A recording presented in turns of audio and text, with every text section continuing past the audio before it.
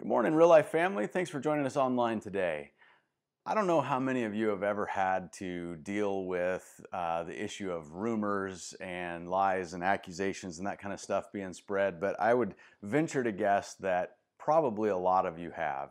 You've had the experience, or should I say maybe the unfortunate experience of being the subject of rumors and things being falsely made up and spread about you. Maybe it's among your peer group or when you're in school or amongst coworkers, and it's really not a fun experience at all. I was recently hanging out with a friend of mine, and he was telling me about how back in high school, he ended up having some really hard consequences in his life that were a result of rumors.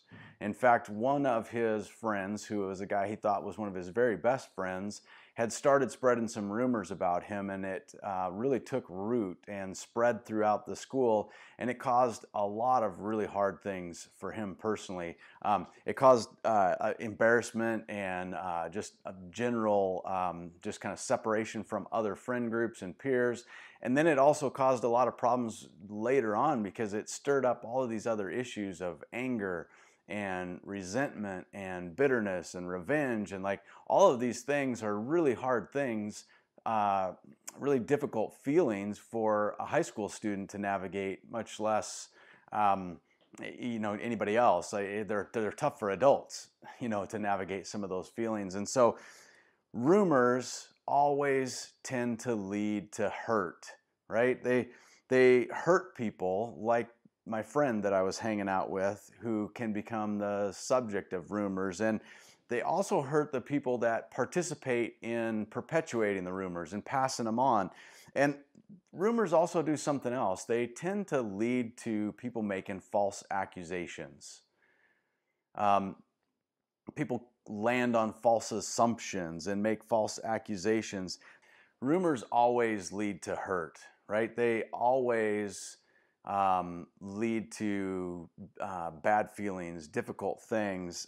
They hurt people, like my friend that was talking with me about the way the things played out for him in high school. They hurt people who are the subject of the rumors, but they also hurt the people that help perpetuate the rumors and keep passing them on. It does something to your soul when you're on purpose or even inadvertently passing along or stirring up things that are not true. And rumors do something else. They always, it seems like, lead to false accusations, right? They start out as a rumor, and it seems like they so easily grow into accusations and false assumptions. And we're currently seeing this play out on a massive scale in our current world and the times around us. People are making up all sorts of things about different people and different issues and different politics and different parties. And then they're just posting them at will on social media, or reporting them in different news sites or different fake news sites. And if they aren't the one that's actually starting the rumor, then they're passing it along and helping spread the rumor or the false truth or thing. And so rumors like this and so many others hurt. Rumors can confuse circumstances and issues and situations. They distort the truth. They distract us from the things that really matter. And rumors lead to people making all sorts of false accusations about, a lot of times, about people or about groups or organizations that they really don't know anything about. And sometimes they know zero, they know nothing about it, but they make all kinds of assumptions and accusation. And it was fueled by things that were rumors, false truths, things that were inaccurate. And with all that's going on in the world right now, I think it's easy to look at our circumstances. And I think what I hear a lot of people saying is this is really a modern day problem. In fact, I've heard a lot of people say our situation right now, the way people are so polarized, the way they're so divided over every issue, is due to the time that we live in, because of social media, because there's so much news immediately available. That's a huge part of the cause of why rumors spread so fast and why things are so divided and why the world is such a mess that it seems like it is, to the point where there's like chaos and riots and just a mess going on around us. And I would like to challenge that assumption a little bit and tell you that really it's not just a modern day problem. And we can sort of get tunnel vision in the little slice of history that we live in and think that this is really a big issue right here. The truth is, it's been a big issue throughout history. There have been so many times before us that the world has fallen into chaos and people have been greatly polarized on various sides of issues, and they just can't seem to get along over anything. And I think it's pretty timely that today is a day that we're going to be studying Acts chapter 21, because Acts chapter 21 is a passage that's full of rumors and false accusations and chaos and riots. And I think it's a timely message for the things that are going on in the world around us. And I think we can learn from the church leaders of that day. We can learn from Paul, and we can look at how did Paul handle himself? How did the church leaders navigate through these chaotic times that were full of false accusations and rumor spreading and chaos and hard stuff? Like, what did they do? How did they handle it? All right. So with that in mind, I'm going to get us ready to jump into Acts chapter 21. But in order to get into Acts chapter 21, I kind of have to set the stage a little bit, because we're about to enter into a story. And if you don't know the pre-story, if you don't know the setup, kind of jumping into Acts 21, you'll miss some of the depth and understanding of the passage. So let me get us set up for Acts chapter 21. Here's the deal.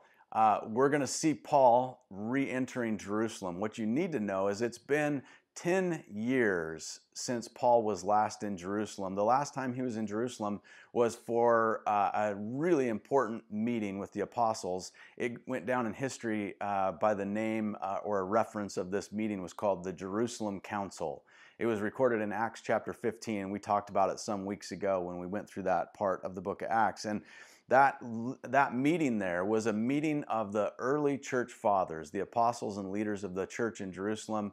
We're talking about the Christian church. And the meeting was all about trying to nail down and decide, did Gentiles, now remember, Gentiles are just anybody that's not a Jew, right?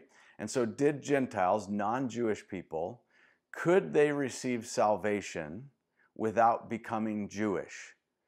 And what was determined at the Jerusalem Council is that God had made it abundantly clear to Peter and others that the Gentiles had been invited in, and that they were not required to be circumcised or follow the Jewish laws and customs and traditions, that the Gentiles could receive salvation and receive the same Holy Spirit that the Jews received by putting their faith and trust in Jesus. And so this was a monumental decision in the history of the faith at the time. And so they decided to write a letter documenting these details, so that when Paul and others went out on missionary journeys and planted churches and spread the gospel message to Gentile nations, where there were people full of people that were not Jewish, they would have affirmation, proof that the leaders of the church had verified that the Gentiles could come in. And that's exactly what happened. They wrote this letter, and they explained that they had come to terms with this agreement, that it was clear to them, that God had made it clear to them that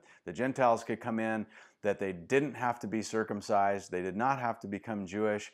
All they were required to do, in addition to their faith in Christ, was to abstain from eating food that was offered to idols, don't drink blood, don't eat anything that had been strangled, and avoid and stay away from sexual immorality. And so those were things that were spelled out in the letter. And so Paul takes that letter and goes out and begins his missionary journeys. And so over the last several weeks, we have been digging into the book of Acts, and we've been looking at all of these different places that Paul went, in Lystra and Iconium and Derbe and Corinth and all these different places. And so for years, Paul is out traveling, and this letter is a big part of his ministry to support the fact that the Gentiles can receive salvation without having to become Jewish. Another part of Paul's mission field and focus as he was out on the mission field was fellow Jews. Because you see, you've got to remember that Paul was a Jew, and he described himself as a Jew among Jews. He was very devout. And so everywhere Paul went, when he went out in the mission field, he would first go to the synagogue in the town or the region, which was essentially the Jewish church. And so he would go there and he would teach and reason with his fellow Jews to help them understand from their own scriptures how Jesus actually was the Messiah that was prophesied and written about from the scriptures. And so there's a couple of things going on as Paul traveled out and was out on these missionary journeys.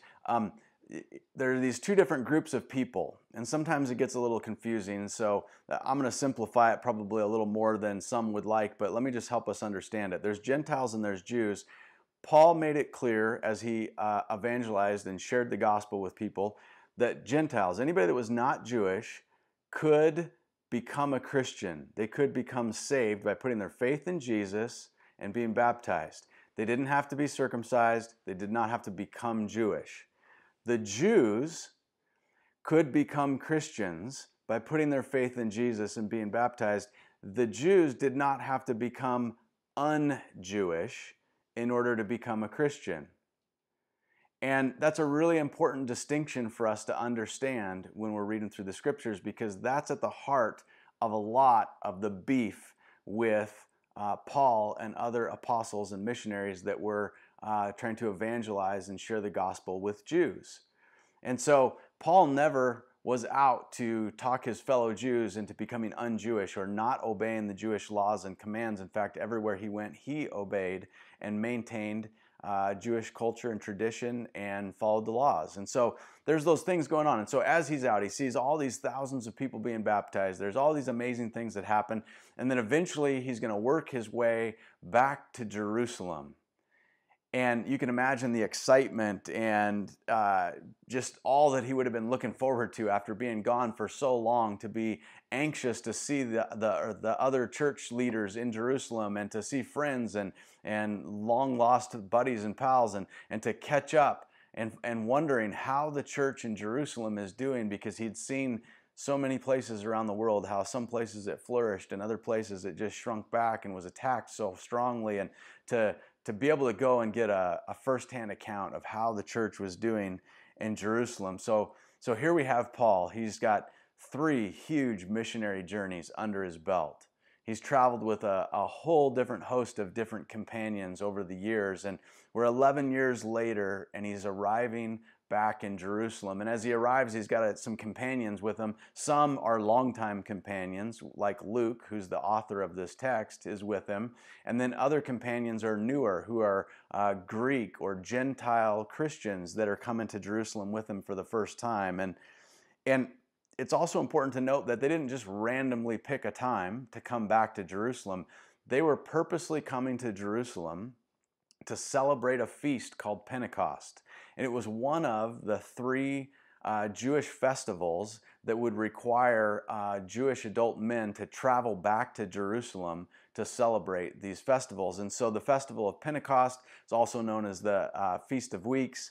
It's 50 days after Easter, and so they're coming back to celebrate Pentecost in Jerusalem. And so here we have Paul, this devout Jew, honoring his Jewish tradition to come back and celebrate with his brothers and sisters and family a Jewish festival in Jerusalem. And so that's what was going on leading up to Paul returning to Jerusalem. So with that stage set and kind of a right picture of what happened since he was last there, let's jump into the text. It's in Acts chapter 21, starting in verse 17. It goes like this. It says, "When we arrived, the brothers and sisters in Jerusalem welcomed us warmly. The next day, Paul went with us to meet with James, and all the elders of the Jerusalem church were present. After greeting them, Paul gave a detailed account of the things that God had accomplished among the Gentiles through his ministry. And after hearing this, they praised God. And then they said, 'You know, dear brother, how many thousands of Jews have also believed, and they all follow the law of Moses very seriously.'" So, first of all, imagine how excited James and the other leaders of the church in Jerusalem would have been to see Paul and to get a first-hand eyewitness account of what was happening out to the ends of the earth with the Christian church movement. Like, how was it going?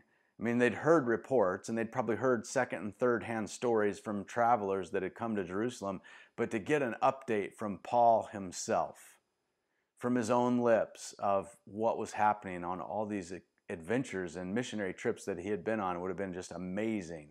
And so Paul does something pretty cool, something really important actually for us to take note of, because as Paul recounts what happened out on his trips, he specifically recounts and frames it in a way where he says, he tells them about all of the things that God accomplished out on his trips. You see, it's important for us to understand and remember, as we are kind of sharing testimonies and sharing stories, that we need to learn from Paul. Paul was not here coming back to Jerusalem to tell his story. It wasn't about the missionary adventures of Paul. It wasn't about the epic healings and miracles that Paul did. This was not the Paul show. He made it crystal clear to everybody that the stories he was telling, the miracles that happened, were all about all that God had accomplished among the Gentiles and the Jews as they traveled throughout the countries. And so this report obviously was a cause for huge celebration. And then the church leaders point out something else to him. They say, you know, what's interesting is that there's even more good news, because in addition to all that God did through the Gentiles, like so many Gentiles coming to faith in Christ, in addition to that, literally thousands upon thousands of Jews have become believers. They have put their faith in Christ, and what an amazing, awesome thing that is. And they note that they still zealously, seriously, passionately followed the law of Moses. Like, they didn't give up their Jewishness. They didn't shy away from maintaining their commitment to the Jewish laws and traditions when they put their faith in Christ, and they point that out on purpose.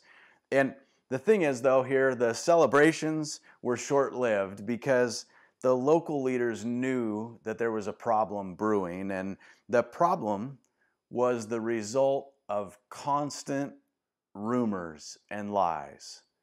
And this was nothing new to Paul. It seems like everywhere he went, he dealt with, at some point, false accusations, lies being spread about him, rumors being stirred up about who he was, or what his motives were, or where he was, what he was about, or, you know, what he wanted people to do or not do. Like, it was just a constant battle. And so it didn't seem like it was a brand new thing to Paul, but the leaders of the church in Jerusalem knew that problems were brewing. And so it's like, all right, now what? Now what are the problems? Now what's the big beef? What's going on? So let's take a look. Let's pick it back up in Acts 21, verse 21. It says this: "But the Jewish believers here in Jerusalem have been told that you are teaching all the Jews who live among the Gentiles to turn their backs on the law of Moses. They've heard that you teach them not to circumcise their children or follow other Jewish customs. What should we do? They'll certainly hear that you have come." So here, we got to understand. So here it is, more lies, right?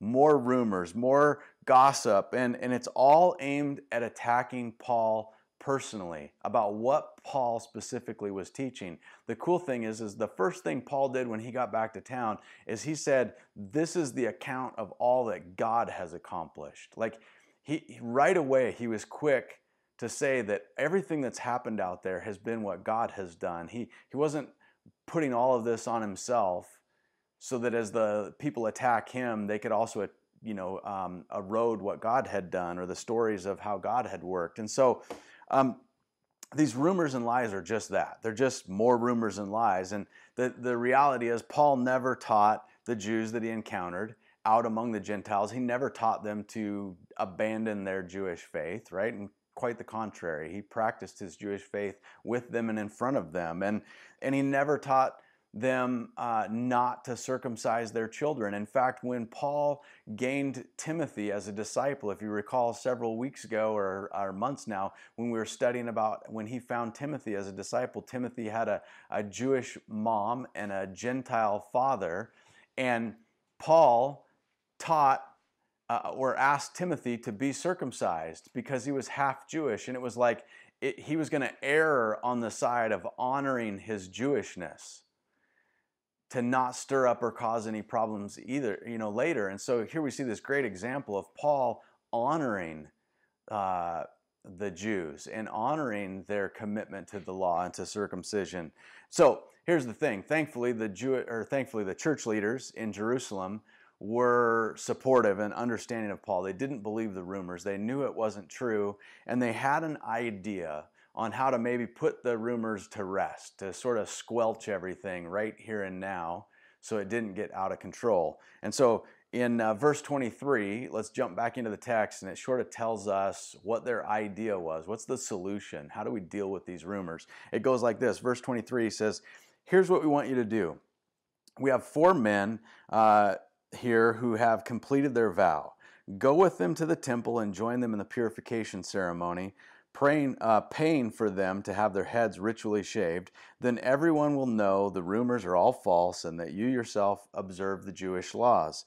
And as the Gentile believers, they should do, or as for the Gentile believers, they should do what we already told them in the letter. They should abstain from eating food offered to idols. They should abstain from consuming blood or the meat of strangled animals, and from sexual immorality.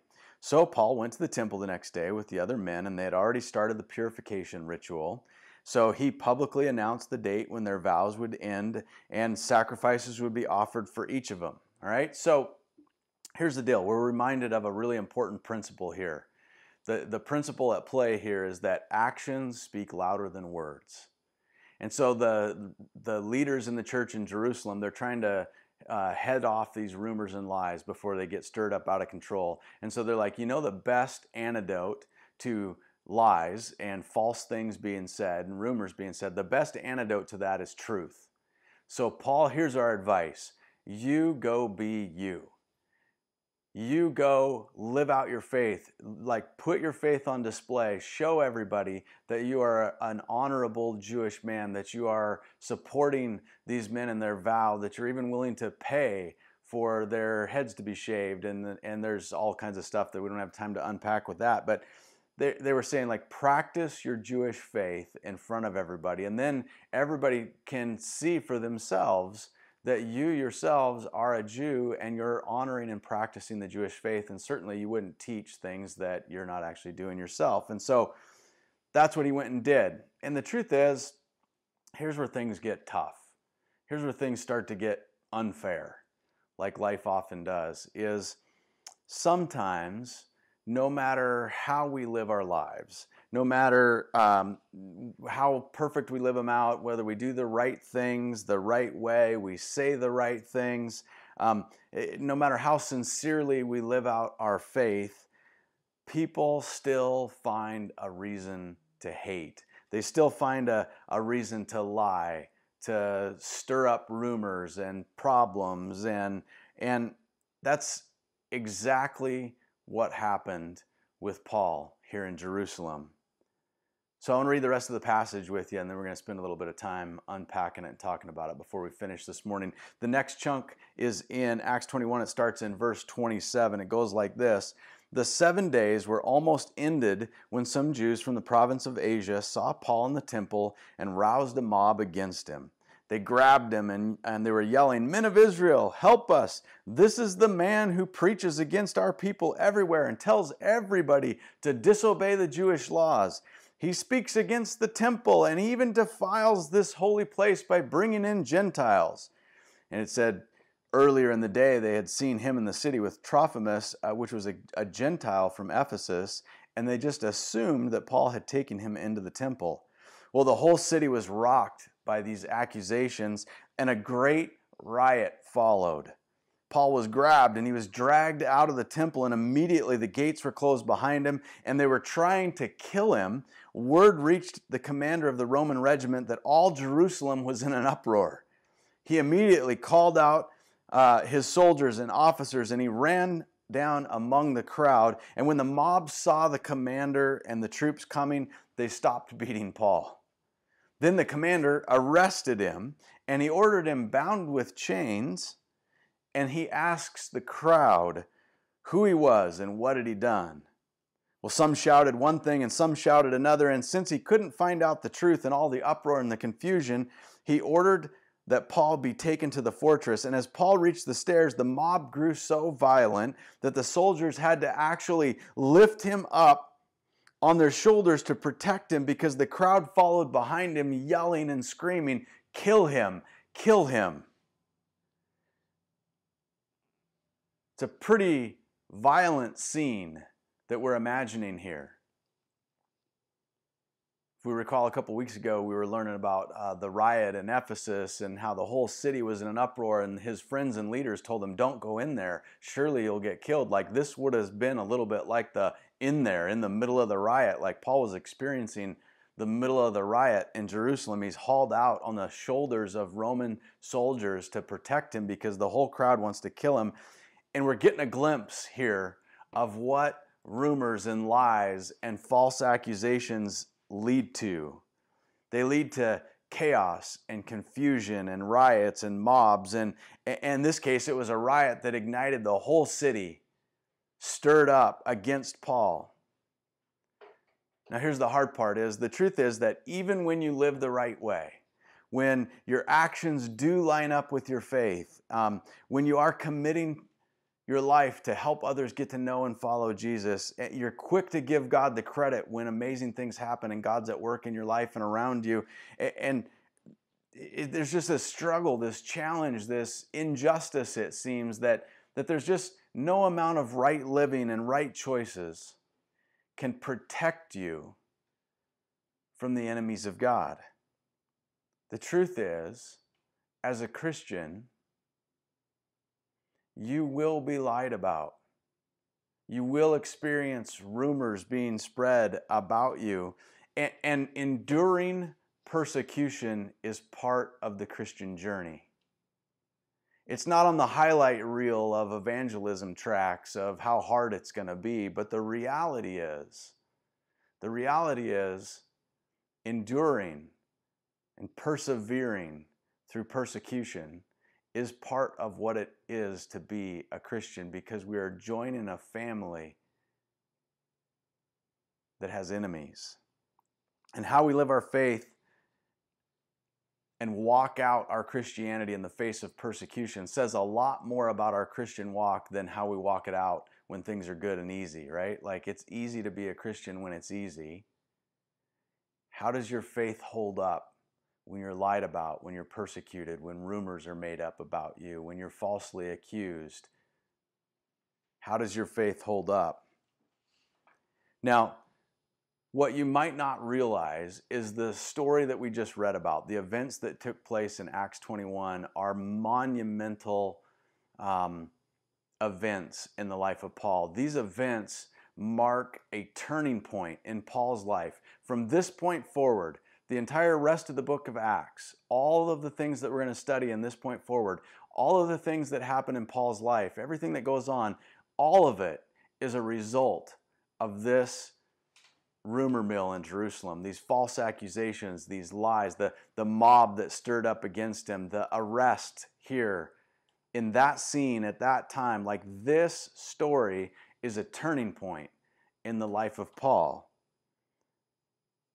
But how Paul lives out his life in spite of this turning point, in spite of all of these events, may be his greatest strength. Because few of us are ever going to have to endure the kind of persecution that Paul did. Few of us are ever going to have to go through the types of rumors and lies being spread about us the way that Paul did and the way Paul had to experience. But we are going to face persecution. And the problem is, when we face persecution, when we deal with, it seems like a lot of the times, when we deal with people telling rumors about us and lies and falsely accusing us of things, we easily get mixed up in the chaos and the riot and the world around us, and we can start to want to defend ourselves or argue and just kind of fight back and make our way out of the crowd, right, in our own strength to prove ourselves. But that's not what Paul did. And I think if we remember, it's not what Jesus did.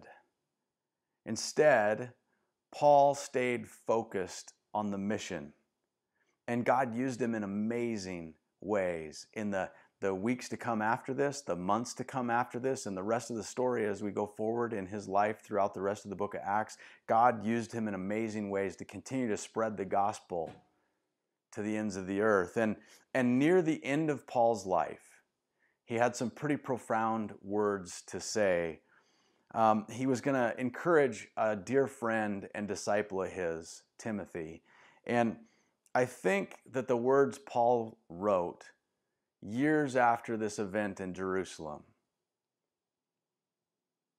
and he wrote them to encourage his friend and disciple Timothy, I think they're words that probably a lot of us, a lot of you need to hear today. And so I want to read them to you this morning. And I don't know if you've ever personalized scripture where you put your own name in it as if the author was writing it to you, just to help it sink in and kind of really be real and resonate with you. This is a great passage to imagine taking Timothy's name out of the text and putting your name in. If Paul was writing encouragement to you, I think he would write the same thing to any one of us today.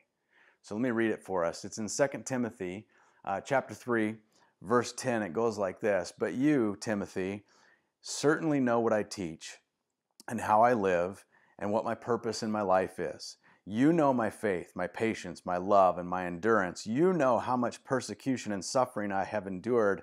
You know all about how I was persecuted in Antioch and Iconium and in Lystra, but the Lord rescued me from all of it."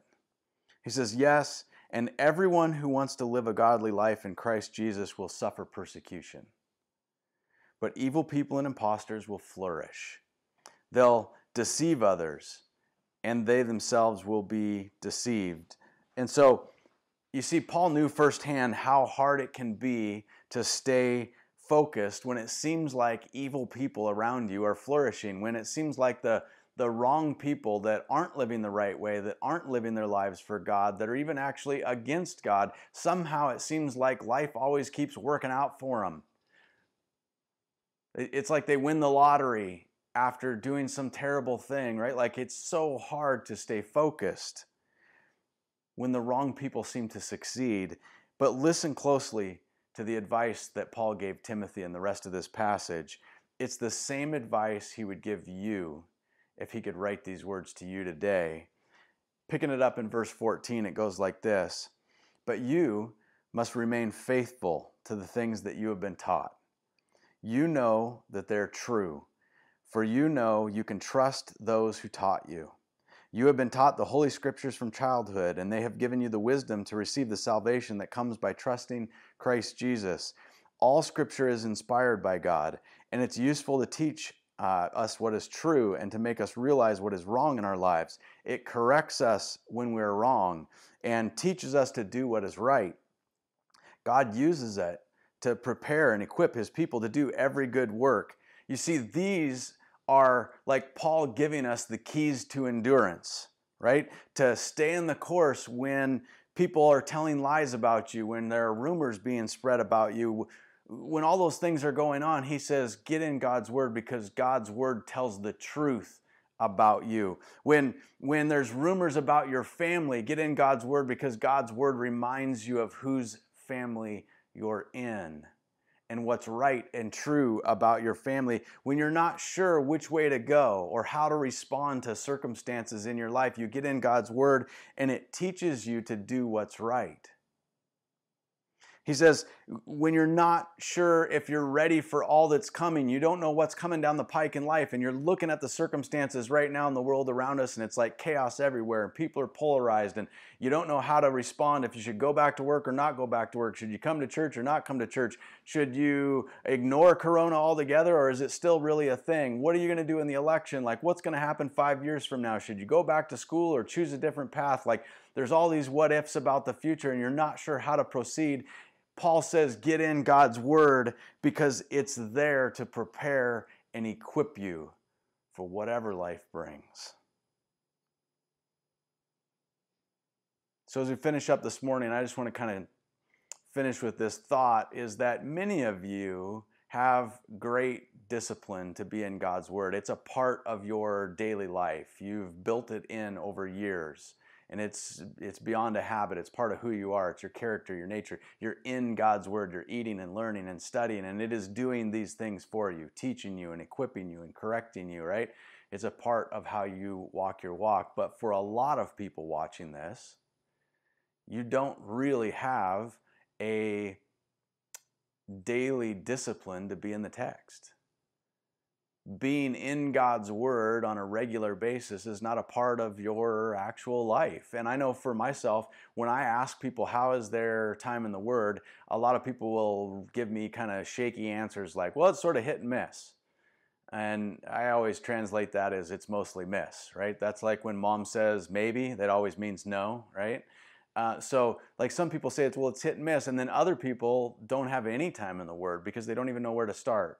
They're intimidated, or maybe they don't even have a Bible yet. And so I want to finish this morning with a little challenge for us as a church. Because no matter what the road ahead has in store for us, personally and as a church and in our community, God's Word is going to be the best light on our path ahead. It's going to be the best teacher and equipper and preparer and reminder of who we are, through everything that we could go through. And so my challenge is this. For 1 month, I'm going to challenge everybody in our church to join me for Jesus Time every day. For those of you that don't know what Jesus Time is, every Monday through Friday morning, 8 a.m., I do a Facebook Live video. It's 8 to 15 minutes. I spend time in God's Word, and I talk about God's Word. I read the Scriptures and then talk a little bit about what God's showing me, maybe some nuggets or things to chew on. I give you thoughts or things to chew on, and then that's it. It's short, it's sweet, and it's to the point, and it's only about God's Word. That's how it goes every morning. Now, it's live at 8 a.m., but if you can't catch it live at 8 a.m., you can watch on my Facebook, on our church Facebook, or on our church YouTube channel later in the day at any point. A lot of people come on and watch it after work. And so my challenge is this. 4th of July is our deadline. That if you watch it every Monday through Friday from now until the 4th of July, you will have committed 5 days a week to be in God's Word for a month. And I wonder how many of you have ever had that discipline, have ever actually could say, I've been in God's Word every day for a month for real. So that is my challenge for all of us as a church, is to be together in God's Word every day for a month. And if you jump on Jesus Time, be sure to comment. Let us know that you're there. And we're excited to see you, whether it's tomorrow morning or sometime later in the day. Jesus Time is going to be a part of our life as a church for the next month. So thanks for joining us on that. We're going to finish up with communion together. So if you have not grabbed your elements for communion, now would be a great time to do that. And I'm going to go grab mine, and then we're going to come back and take communion together.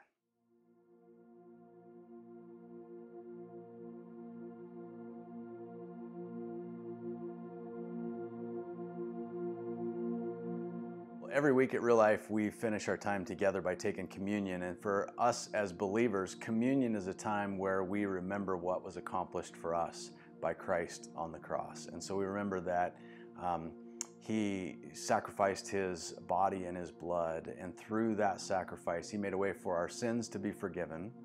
And He made a way for us to receive God's Spirit that ensures that not only are we a part of God's family, that we have also entry to heaven. And that's just a pretty fantastic thing, to have that kind of comfort and peace and security to know where we're going, in addition to being a part of God's family and a part of the kingdom here and now. And so that's what we're going to do this morning as we finish. We remember that on the night Jesus was betrayed, He took the bread and He broke it. And He told his disciples, as often as they get together, to eat this in remembrance of Him. So let's eat the bread together.